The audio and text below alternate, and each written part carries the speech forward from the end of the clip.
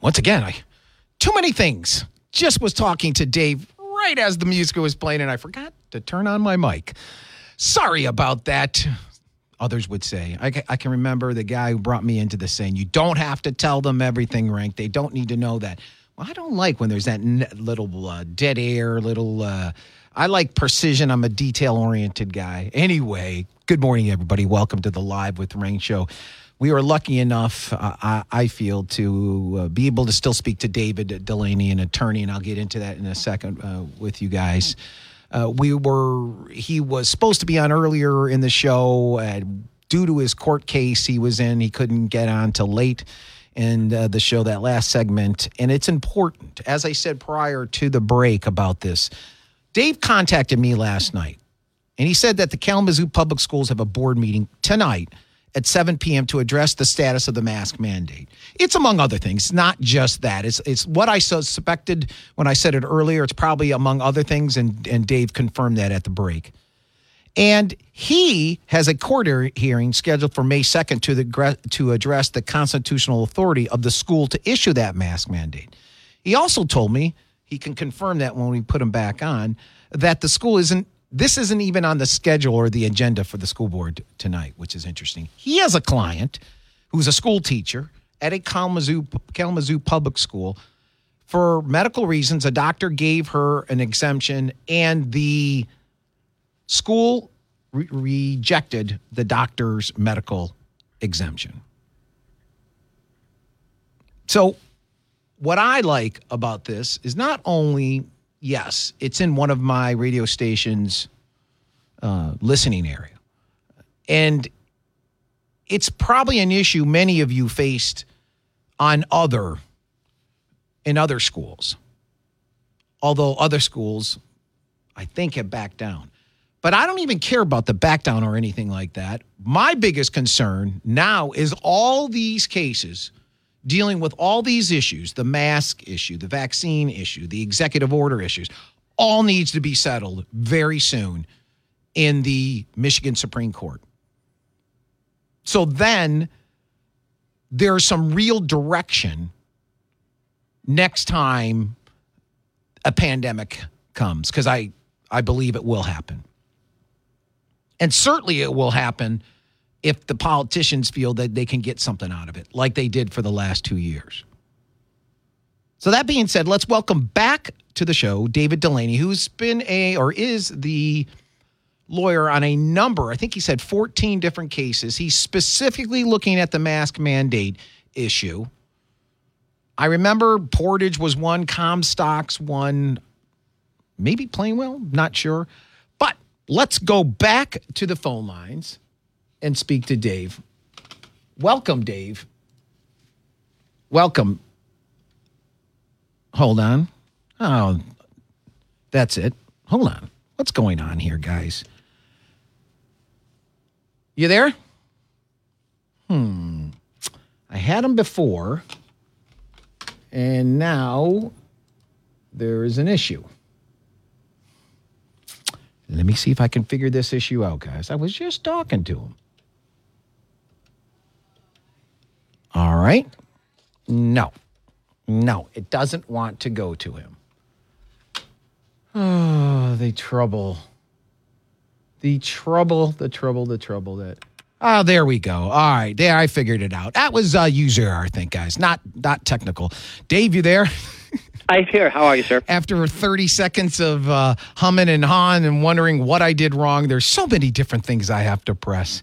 Because I don't have a board. I am the board op as well as the host. Now, as you heard, do you have any thoughts to add to what I think is the importance and where I think this has to go? Yes, I do agree with you that the courts need to resolve this. I would say to those that are trying to get a handle on this, and it's not always very easy, is to Google separation of powers and just get a basic understanding of that. That's what James Madison did when he drafted the U.S. Constitution. In England, the king had all the power. And what Madison did was break that up into three branches. And those branches are the legislative, they write the law, the executive, that's the president, the governor, the health department, the schools, the DNR, the DEQ, the CDC, those are all executive. They enforce that law. That's the police department. And then the judicial interprets the law. To give an example, Congress decides that the speed limit is 75 miles an hour. They have written that law. The police, the executive branch, enforces that law. And then the judicial interprets, meaning is 75 miles an hour a reasonable speed? And when those branches operate co-equally and separately, we have an efficient running government. But when they cross over, for example, and I'm pro-law enforcement, have plenty of police officers in the family, the police can't set the speed limit. They can't write the law. They can only enforce the law. But what's happening here is that the executive branch is writing the law. The schools, the health departments, and the courts have stepped in to say, no, that's Congress's job. Well, if I may interrupt you and say, how do you mean the executive branch is writing the law? Are those the executive orders you're talking about?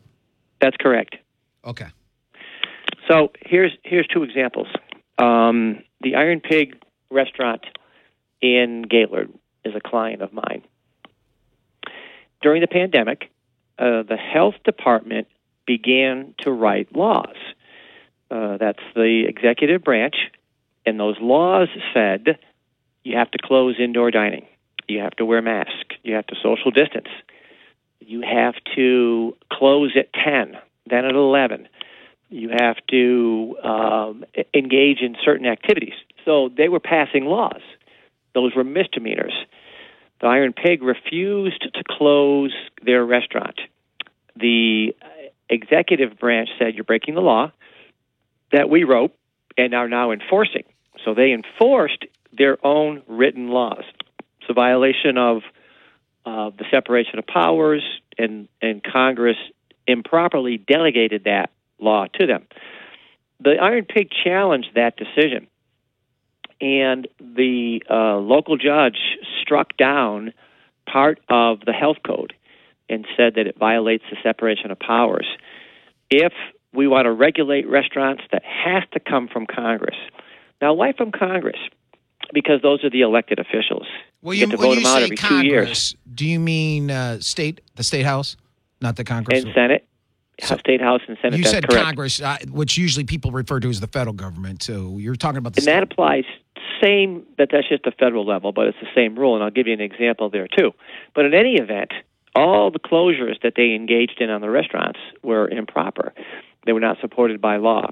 So the health department appealed that case recently to the Michigan Supreme Court, and the Michigan Supreme Court declined the case and letting stand the fact that the health department violated the separation of powers. Now it's going to be heard perhaps in the Court of Appeals, but we'll see what they'll do there. Let's take the vaccine mandate. What happened there? The federal government, the executive branch, OSHA, Occupational Safety, Health, and Welfare, passed an act or effectively issued an order saying to employees of certain size companies, you will get a vaccine mandate. The U.S. Supreme Court in January, ironically the same date as the Iron Pig decision, said no. That's a separation of powers violation. And what they said was Congress, the U.S. House of Representatives, and the Senate passed the laws. They decide if you have to get a vaccine mandate. They write the laws. Executive branch, you enforce the laws. But Congress refused to pass a vaccine mandate. We anticipate because it's not popular. And if it's not popular, you get voted out. On the executive side, those are employees. They're not elected. You have no control over them. So if OSHA or the health department passes a law, there really isn't anything you can do about it.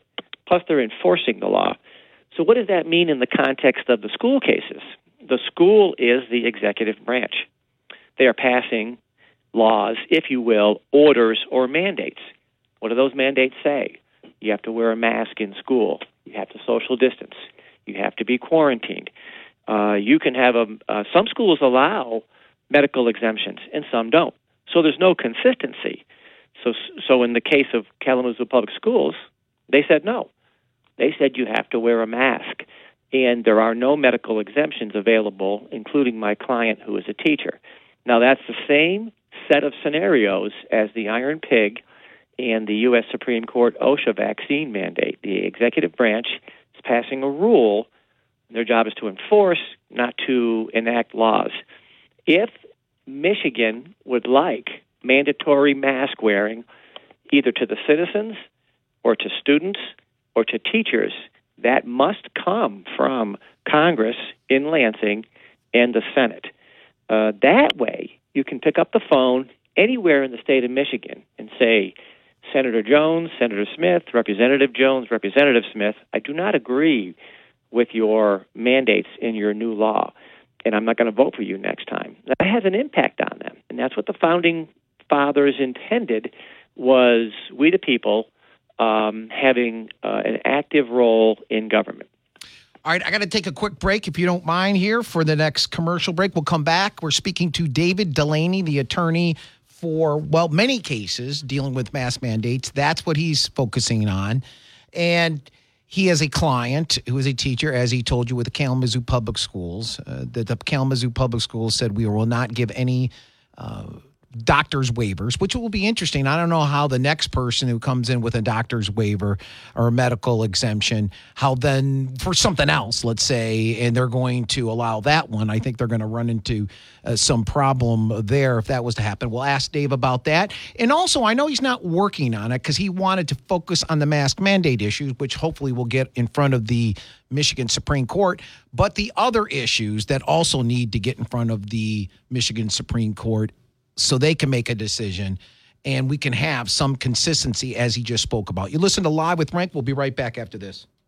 You're listening to Live with Rank, and those of you who've been with us know who's on air with us. Attorney David Delaney, who's been the head attorney or lead attorney in a lot of cases dealing with mask mandate issues concerning public schools. Quite a few in my listening area, from Kalamazoo that we're talking about now, Portage, Comstock, and many others. I think Plainwell as well, if I remember correctly. I think there's about 14 of them. He came on air to just update us on what's going on tonight. Kalamazoo Public School Board is having their normal meeting, and on it, apparently in the agenda, is the status of the mask mandate. We'll see where that goes. He has a court hearing that's scheduled for May 2nd to address the constitutional authority of that. So let's go to, let me make sure I get this right this time, to Dave. And there we go. Dave, you there? There, now you are. I had pushed that button. I don't know what's going on. Sorry about that. So, Dave, what is happening so tonight they're going to discuss where they are. Where are they right now currently? What's the current status of the mask mandate at Kalamazoo? And what is expected to come out of the May 2nd hearing that you're involved with concerning Kalamazoo? Well, first of all, the Kalamazoo Public Schools have their standard school board meeting tonight. They'll cover all their agendas and all of their issues. They have not identified on the agenda the lawsuit that the teacher has against the school, which indicates that she has a medical exemption from wearing a mask that they're not honoring. So at the last meeting, they didn't specifically address that, and they don't appear to address it tonight. But what is on the agenda, though, is whether or not they will continue with their general mask mandate. Now, that is not a primary issue for me in the lawsuit. I certainly think that the school doesn't have the authority for a mask mandate. But what I'm asking them to consider tonight is honoring a signed medical exemption from a physician indicating that a tenured school teacher, she's a special education teacher, has a written medical exemption, and to honor that. Essentially, if they're going to honor medical protection of students by making them wear masks. They should honor medical protection of teachers who have written verification that due to anxiety and other medical issues, she's not able to wear a mask. I think I would also add to that, if they don't agree, is that what are you going to do when a medical exemption comes for something else outside of COVID? How do you honor that medical exemption and not this medical exemption? When they start picking and choosing, I think, I'm not a lawyer, but you're getting into soft ground. Well, the other thing is, at the March hearing, when we were asking the court that to indicate that the school didn't have the authority to ignore her medical exemption, the court said, and the judge has been supportive of the school's protection of students, said that my client, the teacher, would have a claim for compensatory damages for the school compelling her to wear a mask in the face of a medical exemption. So that's the only time a court has said that in the 14 or so cases that I have had. And then what did he base that on, or she? On the ADA. So the American with Disabilities Act would provide for relief in that regard. There's a federal statute and a state statute in Michigan that would govern that. And that's what he cited. I had not raised those issues when I was before the court. I was strictly on the interpretation of the school code at that point. But the court contributed that to the record, and I intend to amend the complaint to address that issue. And the court indicated, that she has union contracts, and he distinguished between adult teachers and minors. And so, I only have the record that the court presented, but we intend to pursue that. So the school is on notice that we would intend to seek damages in this case. All right. So you are dealing with the issues on the mask side. What are the other issues out there that needs to eventually get addressed sooner rather than later by the Michigan Supreme Court? It's what we addressed earlier. And what happens and what has happened is these words are sitting on the books in the law. Now, let's go back to the emergency powers exercised by the governor, which the Michigan Supreme Court struck down. But the question is why? Well, because the Emergency Powers Act said that the executive branch, in times of emergencies, can exercise reasonable and necessary powers. And the court said that's not really good enough. In the Iron Pig case, the statute said they can exercise orders when necessary. And now to the school. They can act when it's necessary for safety and welfare. And that's a good thing. We want kids to be safe, and we want to look out for their welfare. But the problem is that the terms are too broad, and they're not defined. Let me give people an example. You have a 16-year-old, and you say to the 16-year-old, here's the keys to the car. And the 16-year-old says, okay, what's the rules? You can drive the car when reasonable and when necessary. Guess what? You're not going to see the car. Or necessary. Or I want you to take the car when it's in the interest of safety and welfare. Okay, well, I had to go pick up my buddy at 2 o'clock in the morning because, his car broke down. Well, that may let the parents decide. So what you want is very, very clearly defined rules. So now we're back to the separation of powers. Let the congressional branch write those laws to tell the executive branch how to enforce those. And we were discussing earlier that the Michigan Supreme Court last week, about 10 days ago, took the Flint water case on a separation of powers issue. Supreme Court did that in January on the vaccine mandates. So that issue is very, very important in this case. So we're going to ask the court to say that safety and welfare, while well-intentioned, and it's a good thing, we want kids to be safe. We want everyone to be safe from COVID. But there are no rules. You get a medical exemption, Some schools honor them. KPS has not. You don't get one. You have to social distance 6 feet. You have to be quarantined for a week. You have to wear a mask. You don't have to wear a mask. So that kind of inconsistency illustrates the difficulty in the generality of the laws here. And that's what we're asking the court to look at on May 2nd. We're saying this. Judge, under safety and welfare, the school has broad authority, and that may be a good thing. But, however, under the separation of powers, Congress, the legislature, and it's called non-delegation, they gave law writing to the executive branch, whether it's the health department, the CDC, OSHA, DNR, DEQ, all the executive people who play an important role, but they enforce, they don't write. And when one branch has both powers, James Madison called that tyranny. Okay. So we're looking at the mask mandates. We're looking at the vaccine issue. We're looking at, very important, the separation of powers within the different branches. Those all need to be decided by the Michigan Supreme Court. Yes, and there's a ladder here,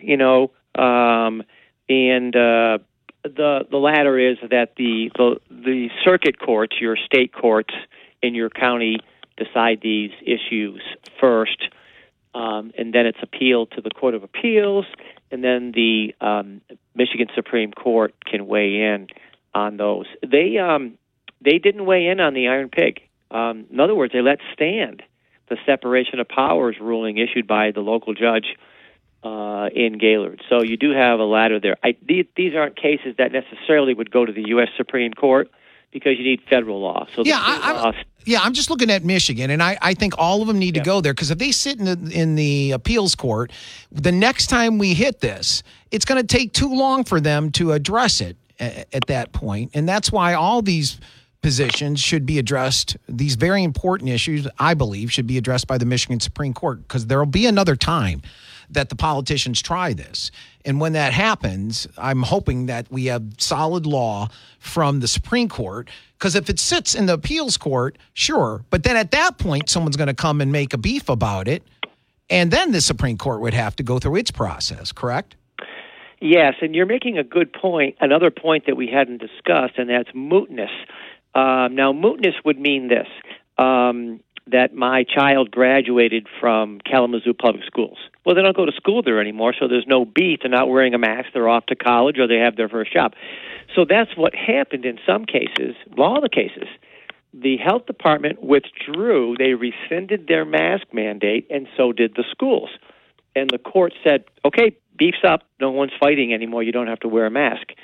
We countered by saying, wait, but the health department and the school still has the power that they could spring on us at 11:59 p.m.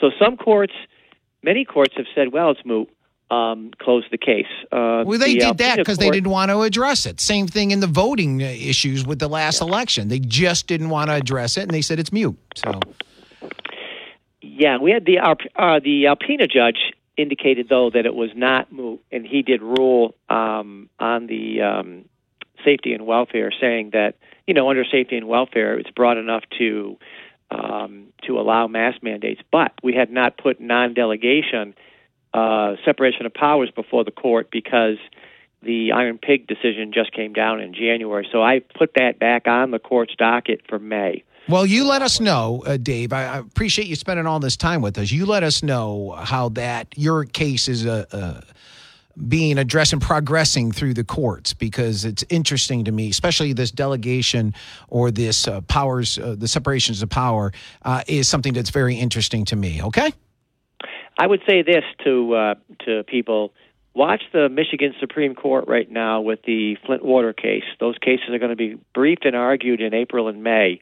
Let's see what they do there, what they say about separation of powers, because that's an important issue. So that it's important to the courts. All right. Thanks a lot, Dave, for coming on air. Appreciate that. Thank you, Rank. Have a great day. You too. 269-441-9595. I know that was quite a lengthy and in-depth, I hope, for all of you, enjoyable and in-depth and informative interview of the cases that not only are we facing here, and it's not just relegated to Kalamazoo. Sure, the case is at Kalamazoo, but these are statewide issues that need to be addressed, as well as these other issues other than the mask mandate, because that's what Dave is focusing on. They have to be addressed too. And as I just stated, I hope there's not mute this and moot that and moot that, because then we'll have an issue come the next go around. Lines are open now. Finally, 269-441-9595. Any thoughts, questions about that? You listen to Live with Rank. We'll be right back. You listen to Live with Rank. Appreciate that very, very much. We were just talking to the attorney, David Delaney, concerning the mask mandate issue, specifically here in Kalamazoo public schools, but also around the state and where that's going to get solved. I want to play an audio for you. This is, and you may or may not have heard of this person or this situation. CNN journalist, or I think they call it that's cute that they call her a journalist. Commentator, yes. Ana Navarro, who's been, I think she claims she's a Republican. And what happens is these on the left or left of center who were in the George W.H. Bush, I don't know if she was, I don't know where her background is, but if I remember correctly, she tries to tell people she's a Republican, but hates everything about the Republican Party, the policies, and everything else. But that's what they do to get onto these programs. Hey, whatever it takes.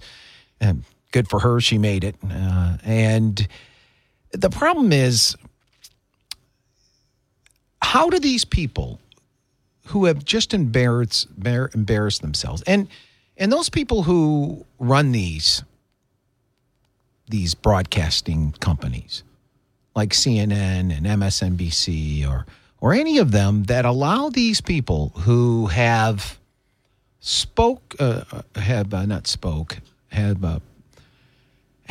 thrown gasoline on these fires needlessly.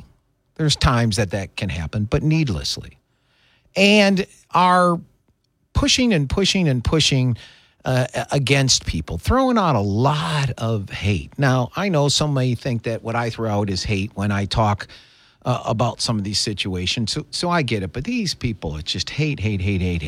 Well, this CNN commentator, Ana Navarro, said this. Now, this, I found the audio of it. I think it was sometime, it had to be sometime when Trump was still president, because they mention about Trump coming to Florida as president. But listen to what she said. And there's something, the reason I'm bringing it up is it's mask mandate related, and we just talked to Dave about that here about Michigan.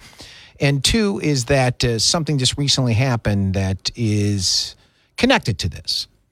So here's Ana Navarro on a MSNBC or CNN.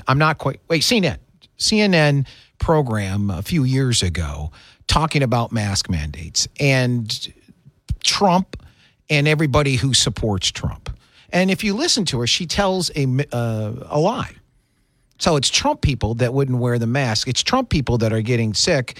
And it's Trump people who aren't getting the vaccination. Now, in this specific case, she says mask, when we know that it was the main community that you could look at that was dealing with at least the vaccine issue was the black community. They didn't want to be forced to take it. So anyway, with that set up, I give you CNN commentator Ana Navarro.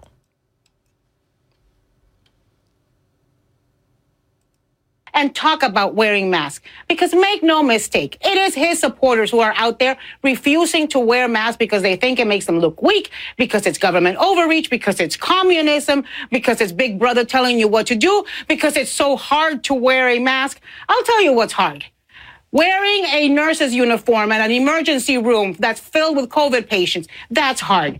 Wearing a fireman's uniform into a fire, that's hard. Wearing the nation's uniform, which President Trump refused to do and was a draft dodger for, like Tammy Duckworth did, that is hard. Wearing a mask is not hard. Breathing through a mask is not hard. Wearing Spanx is harder than wearing a damn mask. So everybody should just wear their damn mask, because people are dying. People are getting sick. It's not just old people. It's not just liberals. It's Republicans. It's Democrats. It's black. It's white. It's Latino. It's rich. It's poor.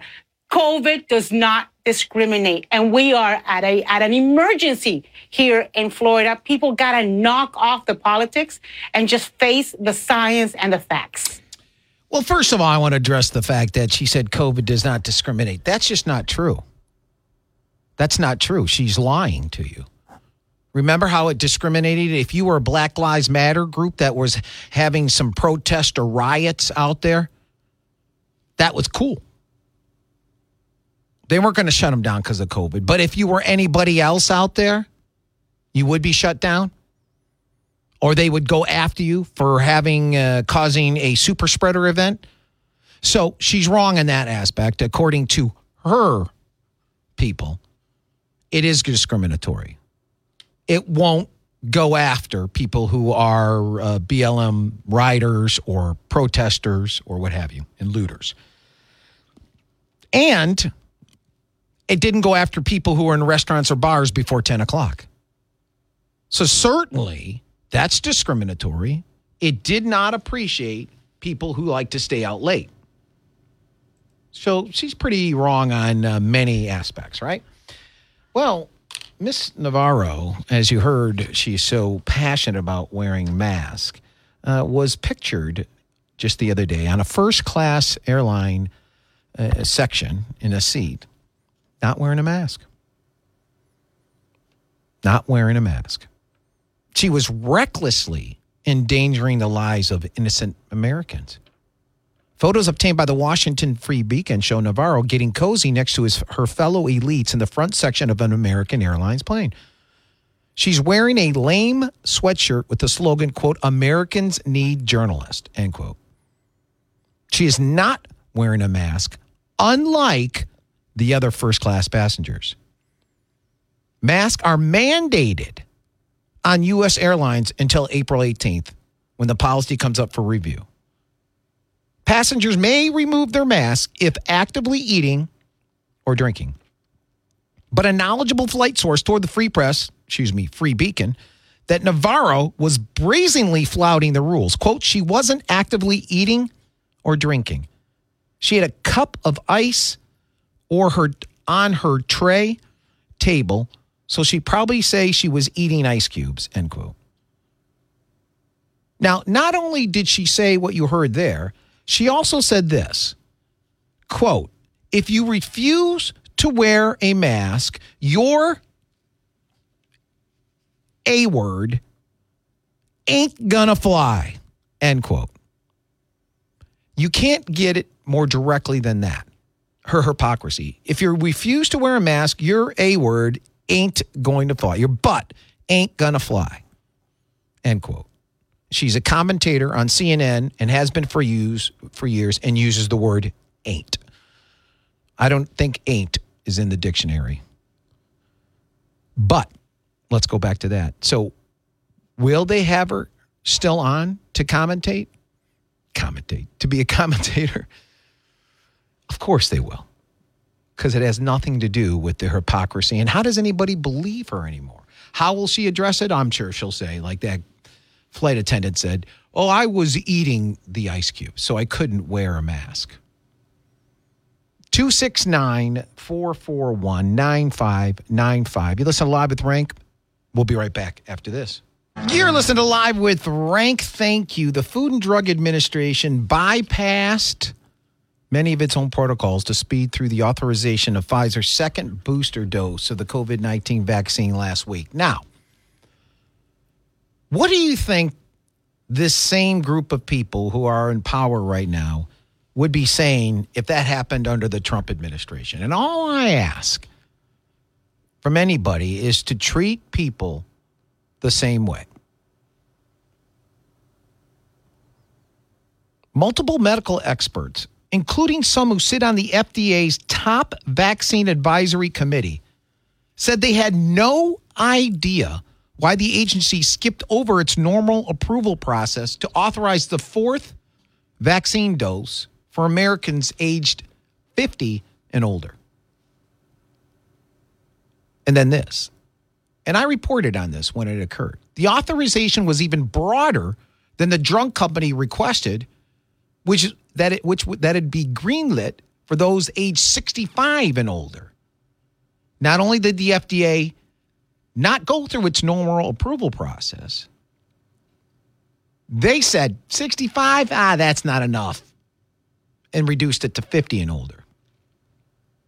Now, the FDA vaccine panel, called the Vaccines and Related Biological Products Advisory Committee, met yesterday. And part of the agenda was to discuss the fourth vaccine dose and the Israeli studies which are being used to exhibit its effectiveness. Now, just so you know, typically the vaccine authorization process would involve a meeting and a vote from that committee first, the Vaccines and Related Biological Products Advisory Committee. That's first. And they would vote on whether to recommend authorization, followed by the FDA head granting that authorization. Now, if I remember correctly, they didn't have to take that recommendation, but that's how it goes. So it goes from that committee, which was skipped this time, to the FDA head granting the authorization. Then the Centers for Disease Control and Prevention, your CDC, vaccine committee would vote on how to recommend the vaccine, which would then be determined by the CDC director. A Dr. Paul Offit, a co-inventor of the rotavirus vaccine and member of that committee, said he couldn't explain why the FDA didn't present its data to the committee first before moving ahead with authorization. Quote, "The way it's working here is what the government basically just declares that this is what they're going to do," end quote. Now, that's very interesting, is it not? We are owed at least an explanation of why they did that. Perhaps there's a good explanation, but they don't give one and haven't to date given one. In fact, this is an article from yesterday and still not there. In an interview with the Daily Call, this Dr. Offit, the co-inventor of the rotavirus vaccine and member of that committee, expressed concern that the data used to authorize a second booster could be flawed.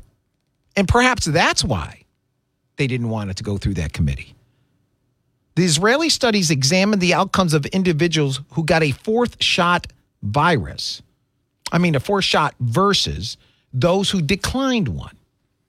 And the doctor explained that this is lacking compared to a randomized controlled clinical trial. Quote, "That assumes that someone who chooses to get a fourth dose is just like someone who doesn't.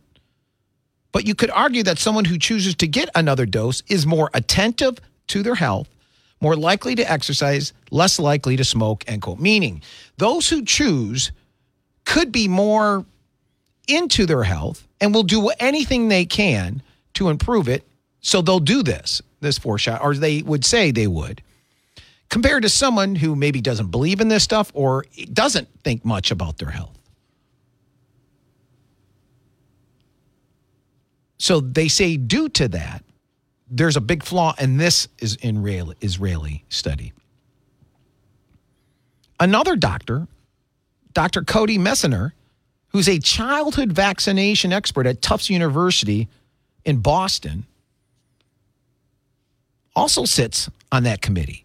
He couldn't explain why his insight, along with the other committee members, wasn't sought out before authorizing Pfizer's fourth dose. Quote, "I haven't seen that data.